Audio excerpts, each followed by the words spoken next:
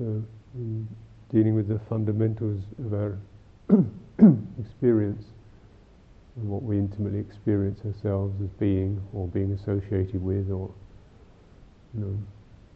being affected by somehow, have the bodily energy. So it's continually informs the body, literally forms it, how it's sensed, how it feels, and informs it. This is saying, this is pressure. Yes, standing up, pressure's supposed to be on the feet, this kind of thing. It doesn't feel quite solid enough, so you tense up a little bit. Feels too tight, we loosen up a little bit.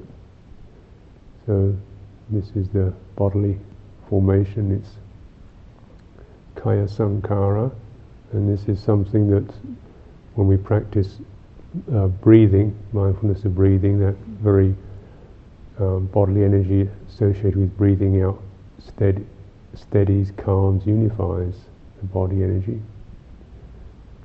So something that begins to relax, soften, open, find its balance, align itself energetically. And the energy or function of thought, energetic function of thinking and conceiving, which helps us to define what we're doing, what we need to do. Sharp puts edges around things. This is called Vaci-Sankhara, the formation, energetic formation of speech. Actually, so speech and thought are interconnected. As we recognize, our thoughts seem to be an inner voice, or several inner voices, chattering, mumbling, groaning, rejoicing, or whatever.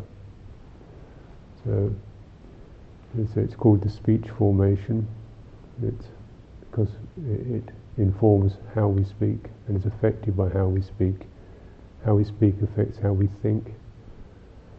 What is said to us, what terms, what concepts are introduced verbally affect how we think. What words we read affect how we think. So this is a big area for us as to what we need to talk about and what we read, so on, because we're in a very verbal culture, literate culture. It's always not always spoken, but a lot of it is written down. So you begin to find the language you're using. Certain concepts become more and more predominant, and certain concepts tend to fade out. Faith, joy, you don't see these words written much in the Daily Mirror. Or purity, or dispassion. It's all power, fun, and so forth, violence. And so eventually you start to think in those terms, or people think in those terms. So in a way, what we conceive is like that forms the net that catches experience. So it's almost like you've got these words, recollections in mind, and then you start to scoop up what fits in with that. So if you start to think in terms of, violence or whatever, you see the things that are violent. You start to think in terms of things being wrong, you see the things that are wrong. So it very much is like the kind of find code on a computer. You look for things that are wrong and you see them, because that's what it determines where your attention goes.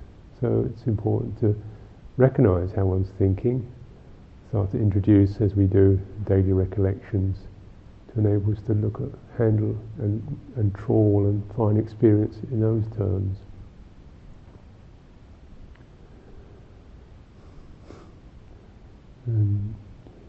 This is very important because the way we think and the way we conceive, is what most brings to mind particular images and perceptions that then affect the heart. So you get the emotional effect.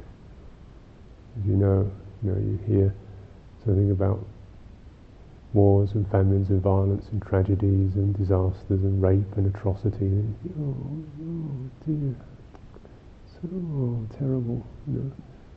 It's not that those things aren't there, but we could keep being introduced in that particular way. And this is what propaganda's about, and publicity, and George Orwell's novel 1984 was based a lot on just forming a language that eliminated concepts like freedom from people's ways of conceiving anything. So eventually your heart gets programmed, because it's only the thought faculty, cuts out or retrieves particular perceptions that then affect the heart. So the heart faculty, this is the Cittaviveka, the heart energy, is what we're affected by, what we're moved by. So, and some of that will be perceptions that come through the eye, what we see, other people, what people are doing, big thing for us. What we see, what we hear, what we touch, what we taste. Perceptual material arises from that. This is warm, this is friendly, this is peaceful, this is harsh, this is whatever, and that affects, particular emotional effect occurs there. This is noble, this is grand, this is pure, this is noble behavior, this is conscientious, and so forth.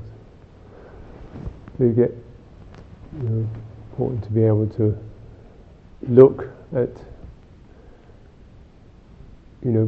Buddhist monastic life through the right lenses. Is this noble? Is this furthering? Is this pure?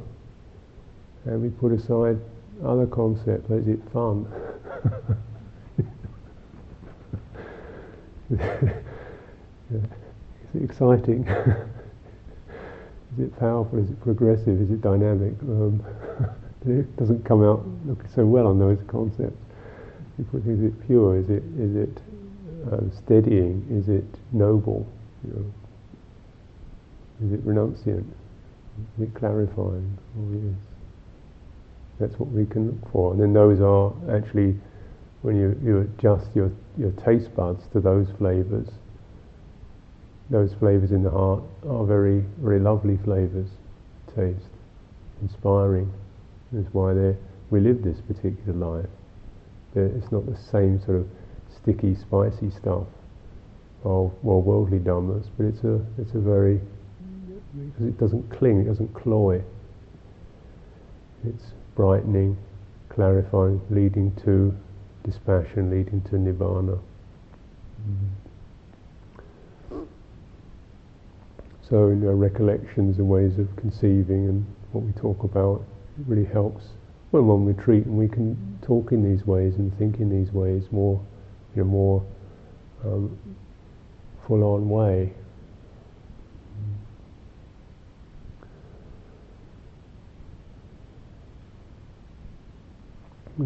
So Cittaviveka is what's called in the scriptures a mental formation. The translation is often the mental formation. I'm calling it heart, just to give perhaps citta is translated in either way, and neither word exactly fits, but sometimes heart seems to be a bit more useful. It's our affective experience. So Cittaviveka is how am I? Any particular moment, it's that tingle of how I am.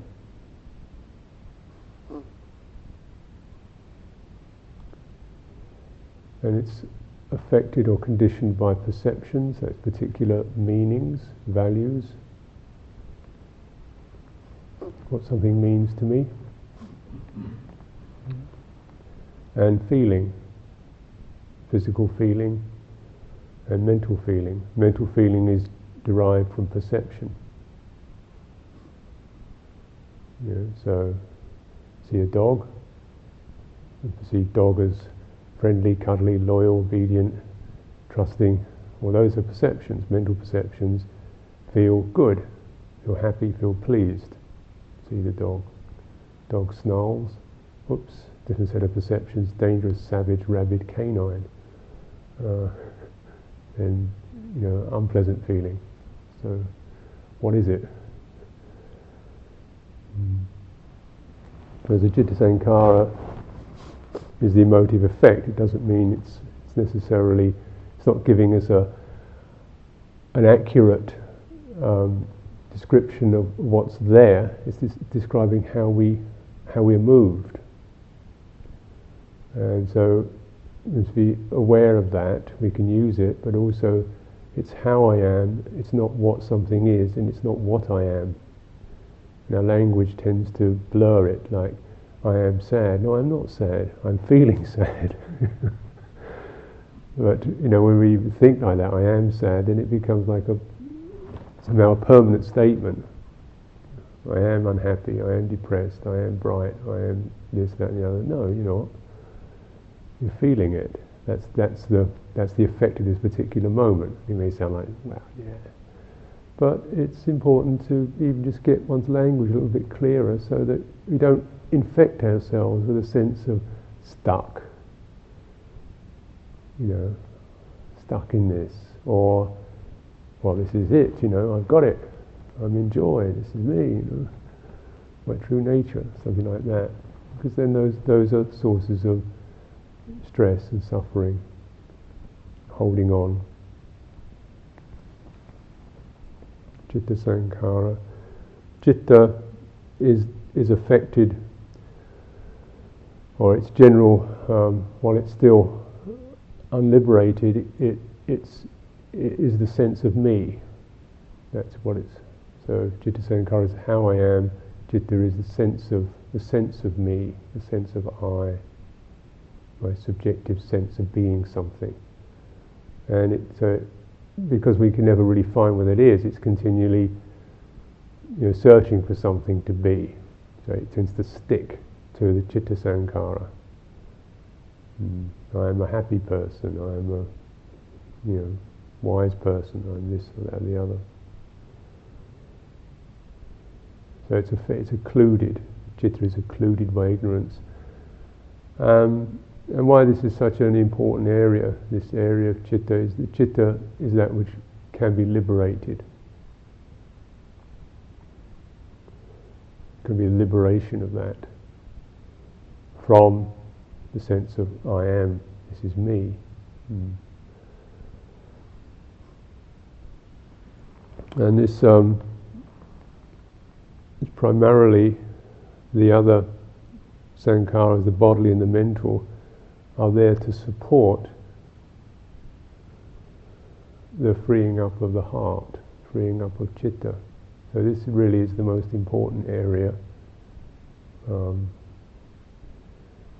And we do that through first healing, or bringing so that there's a good effect, or pleasing effect, an agreeable effect, in a particular way.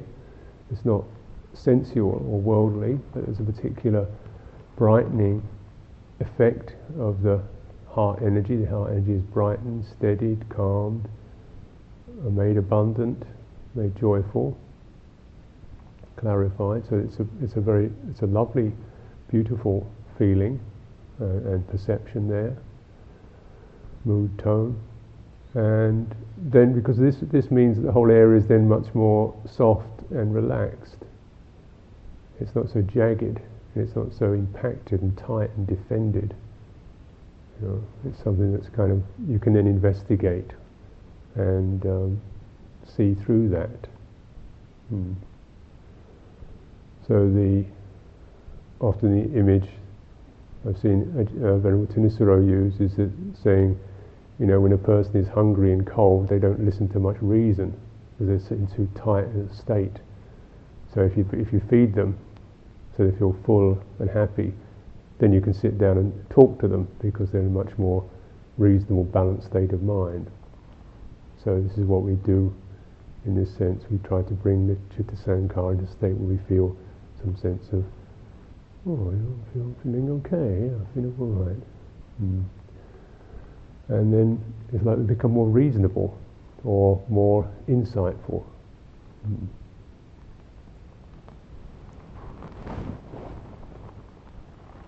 So this area of cultivating the Citta-Sankhara, cultivating the heart energy, and this is derived from perception, and we might say there are perceptions, external perceptions. So, for example, quiet, silent, soft, spacious, clear. These are some of the tones of a meditation retreat, general tones that we encourage in the monastic life, the whole life. And then particularly on retreat, we get a chance to heighten and support those with a more, with an external appearance that's a lot more conducive for that heart effect.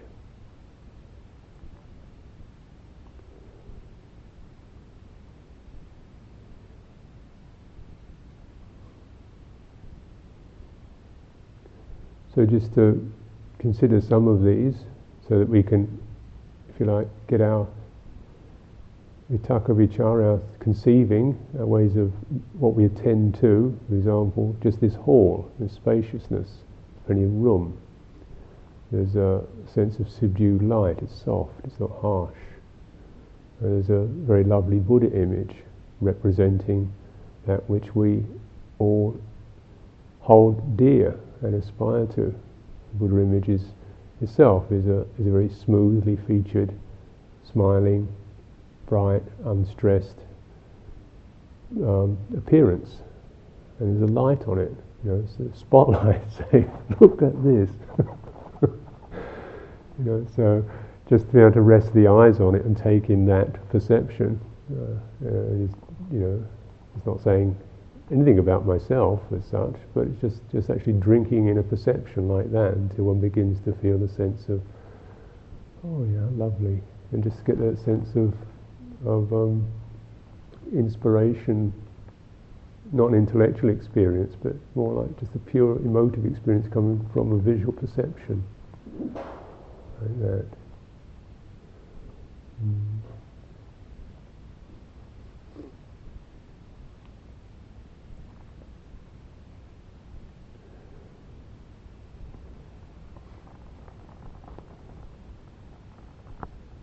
So speech here is either we're keeping silence for considerable portions of the day, and depending on what one needs to say, there are times when things can be talked about, and we're keeping that down to minimum and trying to also speak in a friendly, patient, not sharp or harsh or intrusive way. And just how loud do you need to speak, and where do you need to speak? Just thinking of these things, because speaking goes directly to the Vaci-Sankhara, introduces certain concepts, certain ways of looking at life into the mind. And the way it's presented also has got a tone, an effect that affects the heart directly. So being quite careful about that.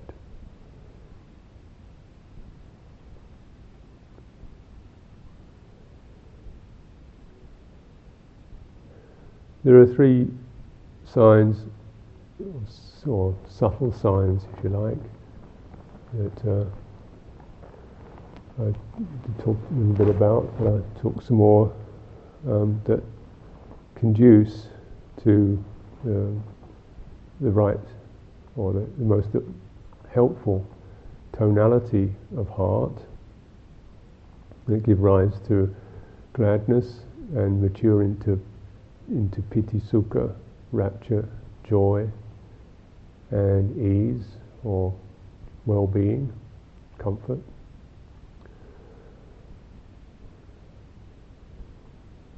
And spaciousness, clarity, and connection, empathy. Bringing these terms into mind, these concepts, spaciousness, clarity, and a sense of empathy.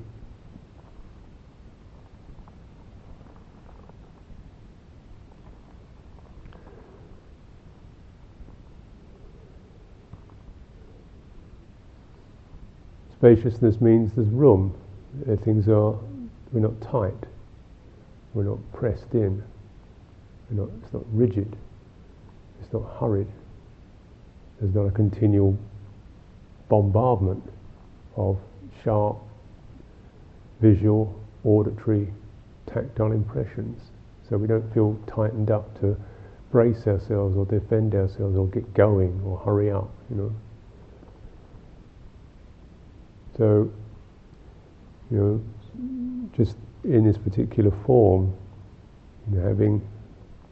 there's the minimal duties, and then the silence, and then having, when we have group practice, which we have for the purposes of some connectedness, and for other purposes, which I'll talk about. Still, there's quite a lot of, it's about 8 hours a day for some people doing that out of 24. So, okay, there's a meal, but really, everybody must have at least 10 hours or so of,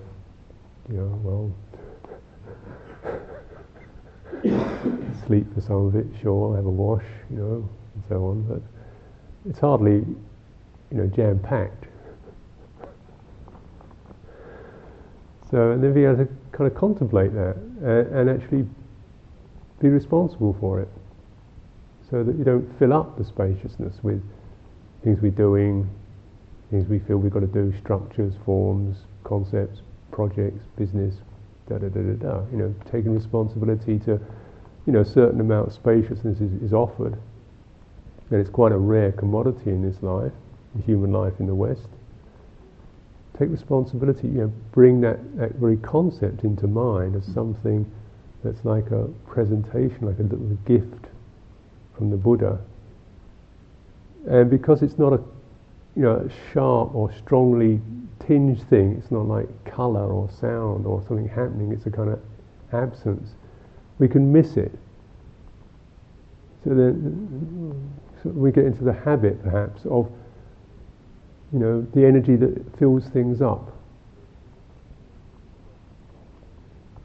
Because that's in a way what the worldly conditioning tells us to do. It says, have some more sense impact, and then get things done, go on to the next bit.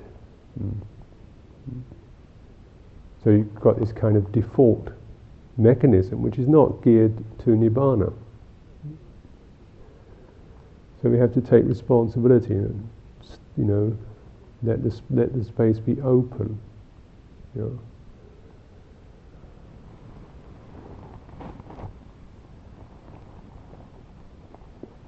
Let there be bits that aren't quite known yet. Let the future be a little bit unknown. We don't have to work out, June, July, August, and so forth. These kinds of things. I mean, this is quite difficult for me because people are always asking me to do this.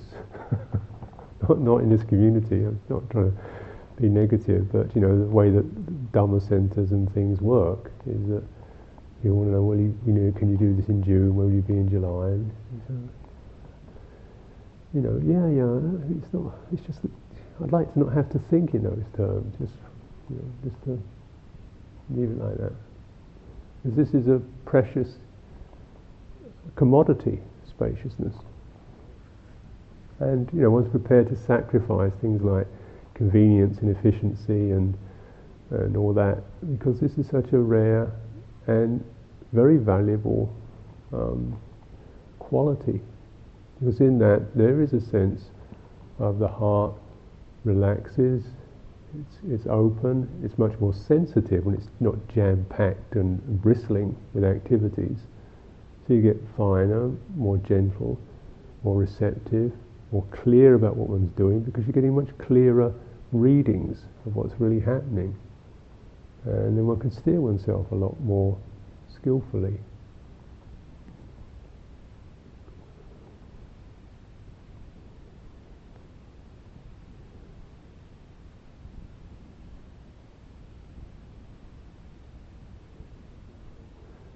Spaciousness also means, I would suggest, in what one might say external terms, is even when we do talk things over, leaving those spaces for suggestion and then think.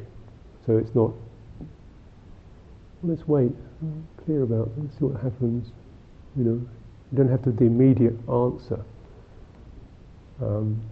Find that actually, to my mind, the most truthful immediate response to most everything is, I don't know right now.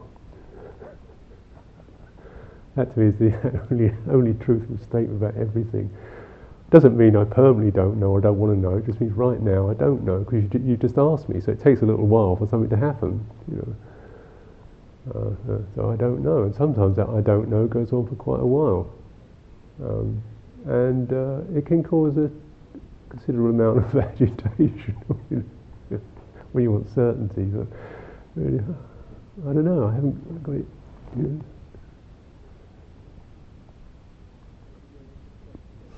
And being able to practice that with oneself,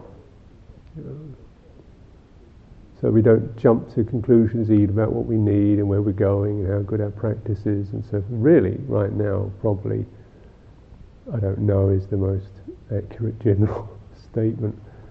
Some good, some bad. We'll see how it is. So, and that gives us some freedom, doesn't it?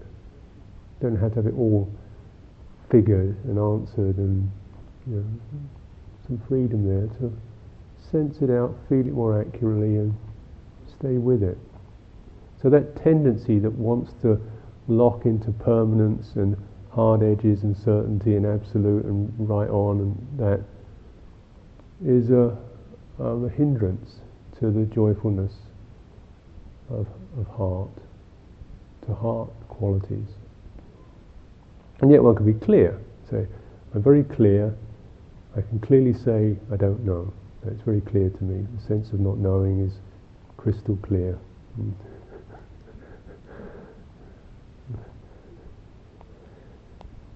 So,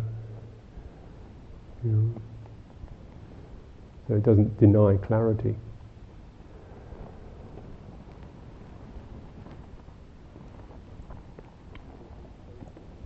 Inwardly, spaciousness is affected by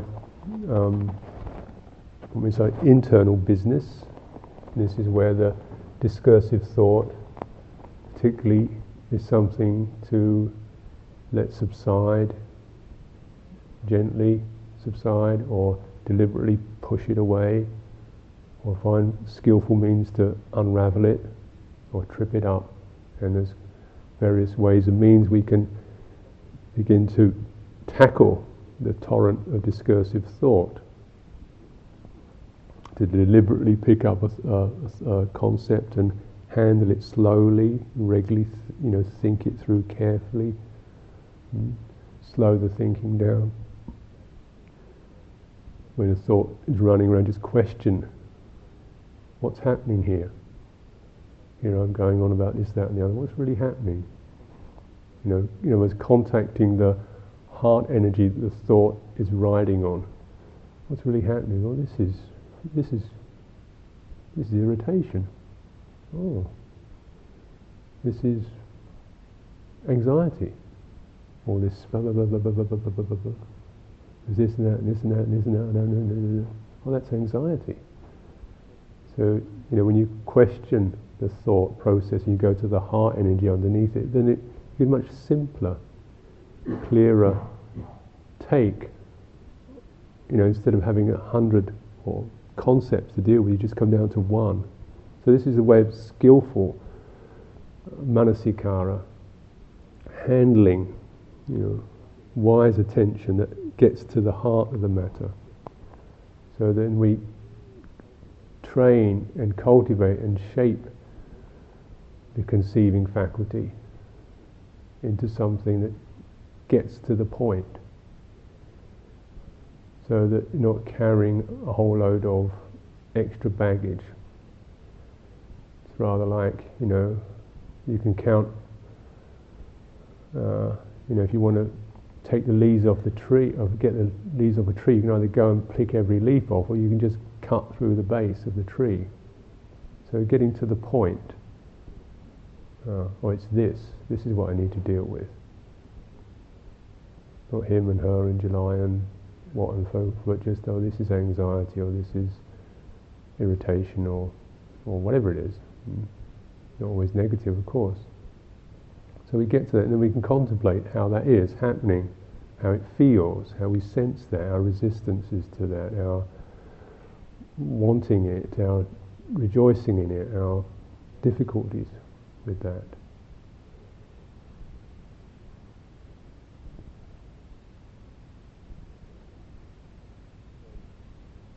So, that correct cultivation leads both to a sense of some space, because then instead of all the reactions, there's a witnessing.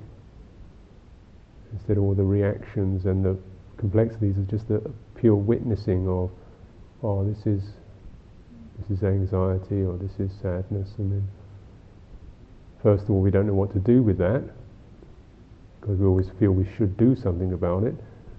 So the next stage is purifying the witnessing, okay, to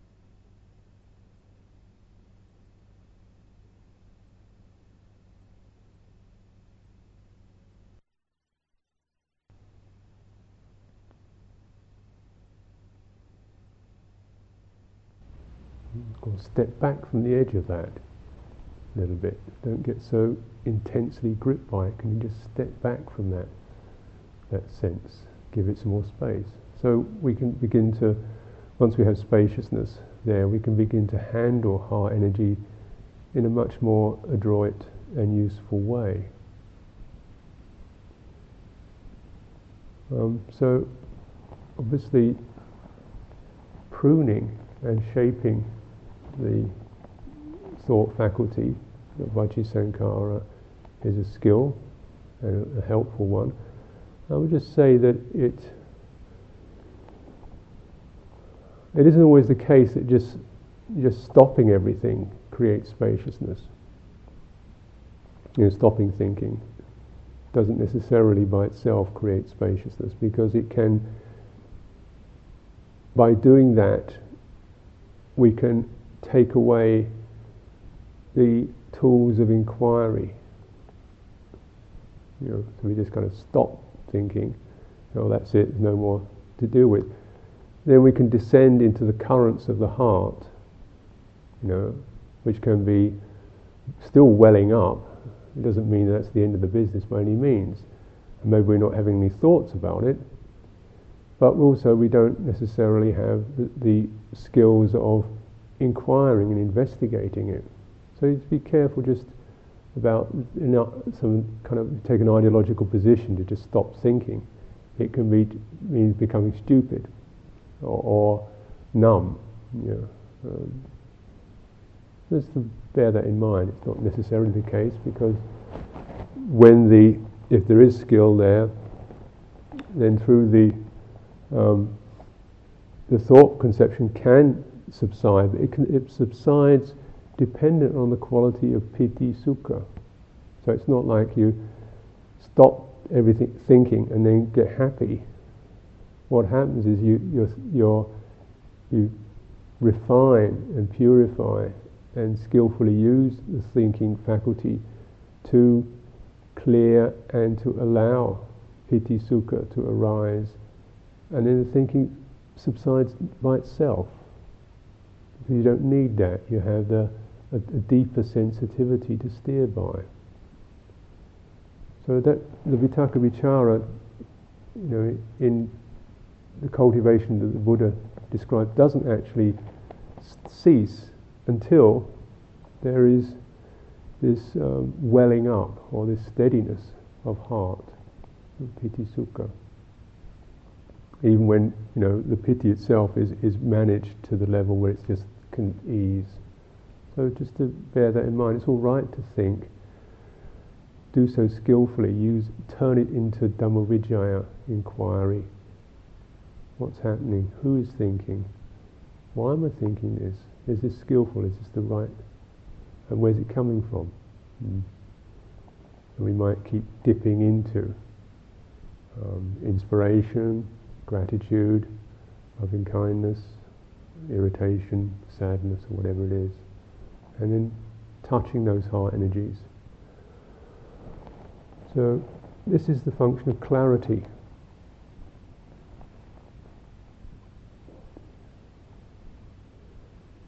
And it works in with spaciousness. It's not really separate, but it's another aspect. There's the time, there's the room, there's the openness, there's the non-busyness, and then such activity that is there is inclining towards establishing clarity. How is it? Really get that. Is this,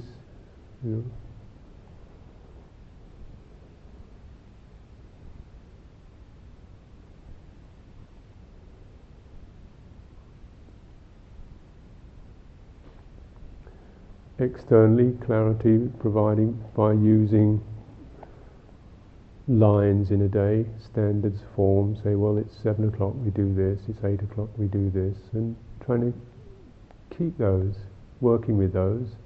Sometimes it means, giving up something, letting go of something, adjusting one's rhythms and flows for the sake of clarity. And it's not, that's what it's about. It's for one's benefit, really. This is not kind of like a military thing, but it's a craft, and craftsmanship requires some sense of clarity to do it. It's not a hack job. Clarity about the use of the requisites, the purpose, the aim, and being able to get more sharp about what one needs.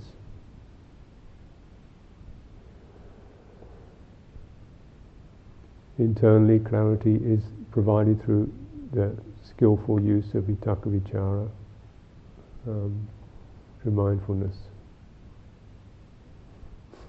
So mindfulness and clear comprehension are rather similar to vitakka vichara, but mindfulness, there's a larger thing. So vitakka vichara, or thought, conception and evaluation, can act as agents of mindfulness. They can also act as agents of delusion, as we all recognize.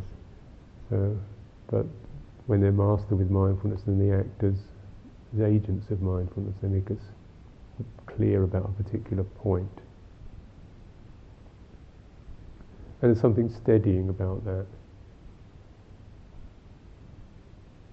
And this is all very helpful for a contemplative. So we can give up the options and the possibilities just because all that choosing makes things blurred, even though, it could be a bit softer or a bit sweeter or a bit warmer or a bit funnier, but actually I just don't want that kind of wriggling around with options. I'd sooner just keep it straight and work with that, adapt to that.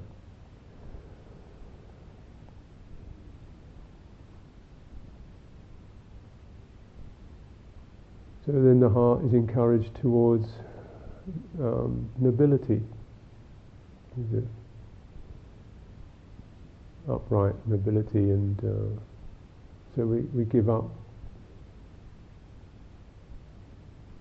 say, some of the comforts and conveniences for the sake of clarity, and that's noble. So just to acknowledge in yourself your nobility. It's a word that, again, is rarely used, apart from for, rather ignoble aristocrats who don't actually come up to the standard at all. But it is something that's is used particularly associated with summonas in this term. And so that in one which is the sammana, that quality has nobility to it. Is renunciant, is purity rather than gain. And as much as this is an ideal, then really acknowledge this in yourself. And again, it's something to be treasured rather than dismissed. Certainly in my own personality is a lot of self-dismissiveness. It's easier to adopts a kind of self-pejorative attitude. It's more comfortable that way. It's a national characteristic or what. You always put yourself down. Uncomfortable to acknowledge what has any virtue.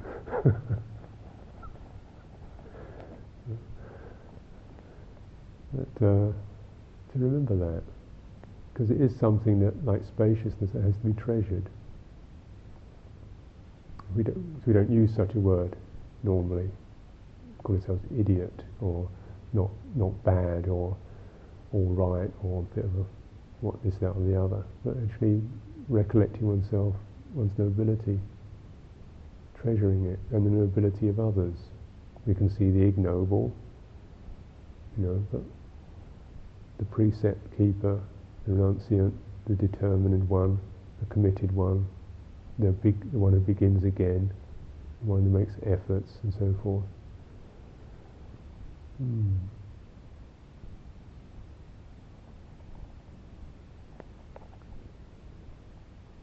This brings a quality of brightness into the heart, and it's not of the worldly or nature. Connection is to do with something where you feel you fit, you feel snug, you feel in tune.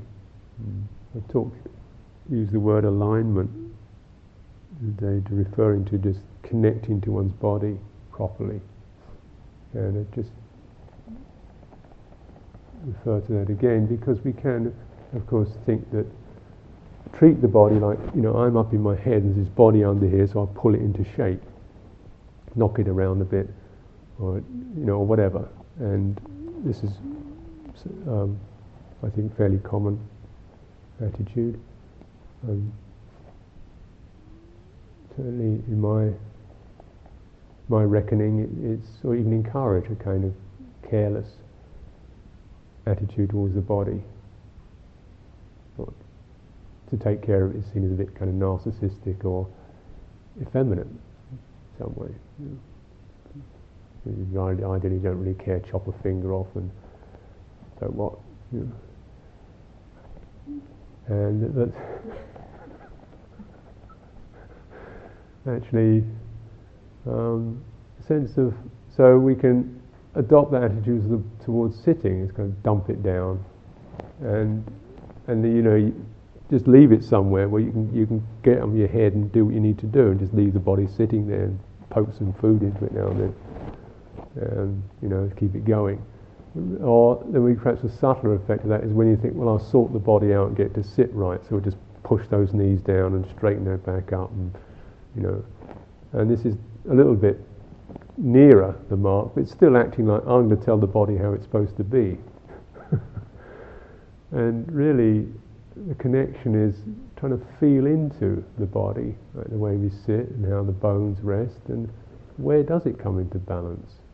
So, yeah, we are sitting upright, but we're finding out how the body sits upright, how the shoulders relax, how the chest opens, how does it happen. And it's very much like going into the body and inviting it to find its balance and giving it the time. Then, even when we're working with that, the beauty of it is a sense of just really connecting to the body. It quietens your thinking mind down, because you have to listen and feel into it. And there's something, when you really appreciate it, there's something quite beautiful just about handling, or listening into your body with a caring attention. And that in its own right, it doesn't feel that good on the sensation level, attitudinally, there's something uplifting or bright about that. Because everybody's body is going to have pain in it. And, not to put too sharp a point, but some of these bodies just ain't going to make it, really, as pleasure vehicles or even that comfortable. If you've kind of neglected them for 40, 50 years, they're not suddenly going to spring up like that. They're going to be a bit saggy and droopy and crumpled and bashed and bruised. But can you develop a connecting relationship to it? Right? Just how to feel in with some loving kindness and some sensitivity and receptivity.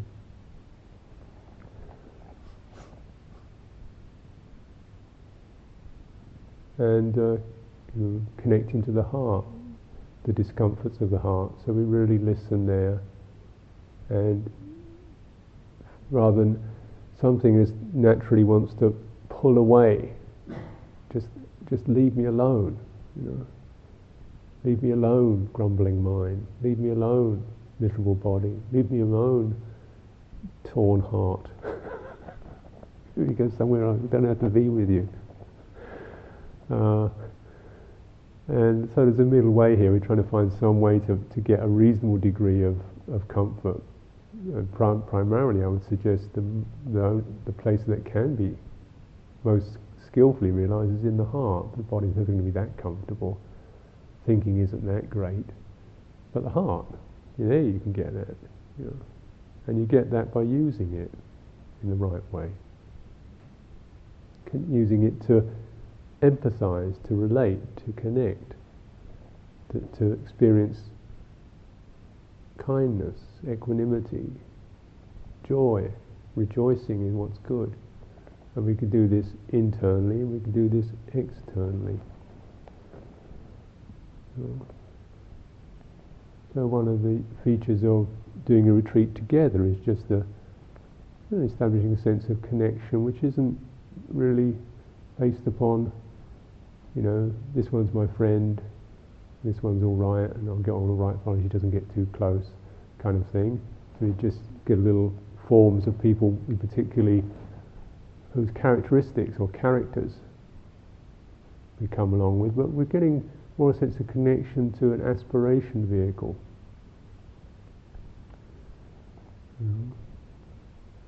And the fact that our characters are so different, in a way, just says how big this aspiration vehicle is. I mean, you can get all these different monkeys on this same wagon. It's a big vehicle, and you could get a lot more on actually. But the monkeys don't always play together that well. But so we look more towards the sense of the big vehicle that we're on. So in using these forms, come sit here, get the sense of connection to the aspiration vehicle, to the commitment vehicle, to the noble vehicle, where one's own personal sense impact is, or mood impact is. Because it's always going to have these dissonant qualities to it. But we're trying to provide a template of something you can begin to resonate with. Now, of course, we can, and all of us will, and do, spend time practicing on our own, which is fine, and there's many blessings and advantages to that also. Not to deny that. Still, even within that, we are connected to the training of the Buddha, the teachings and training of the Buddha, to the dispensation, to the alms that are given this monastery, to what supports it, and so on. So we're in that, and to remember that, to honour that, and to be grateful for that, to find contentment with that.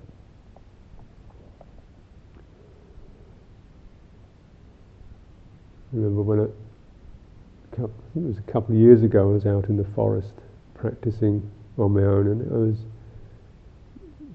sometimes didn't come in for several days in a row. So I, refrain from eating and just use the water from the rain barrel to bathe in. And even though I wasn't with anybody, actually, just sometimes sitting there, just feeling this incredible sense of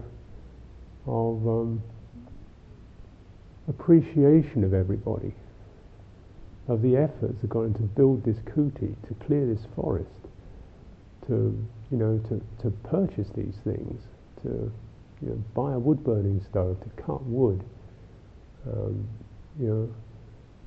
all that I could just sit there and enjoy it. Nobody's asking anything back, just saying, here's a forest, here's a view, here's a kuti, here's heat, here's and then feeling this incredible sense of connection to the nobility of so many hundreds, thousands of people. A very joyful recollection. So these are the kind of things that do bring refreshing and brightening tones into the heart.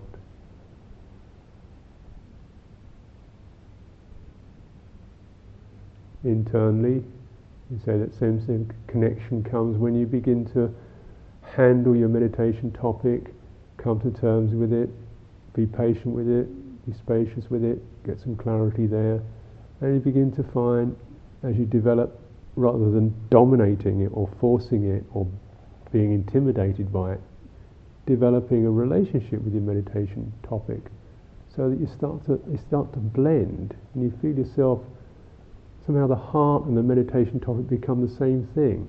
It's like you're breathing your heart, or whatever your meditation topic is. And the sense of joy suffuses the whole system. So this naturally leads to one-pointedness, because the body energy, the heart energy, and the thinking energy are all gathering together in the same place.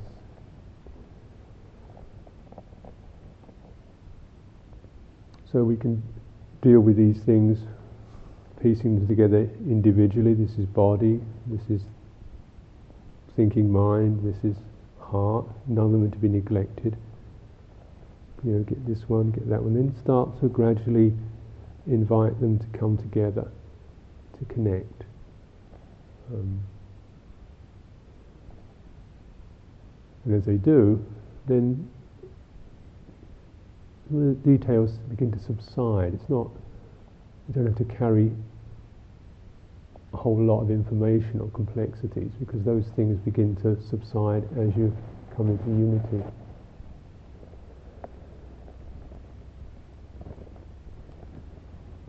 So this for your cultivation. The spaciousness is also a matter of time, patience, volition is to open, more spacious sense of volition. And then we have this, future extending for us to cultivate.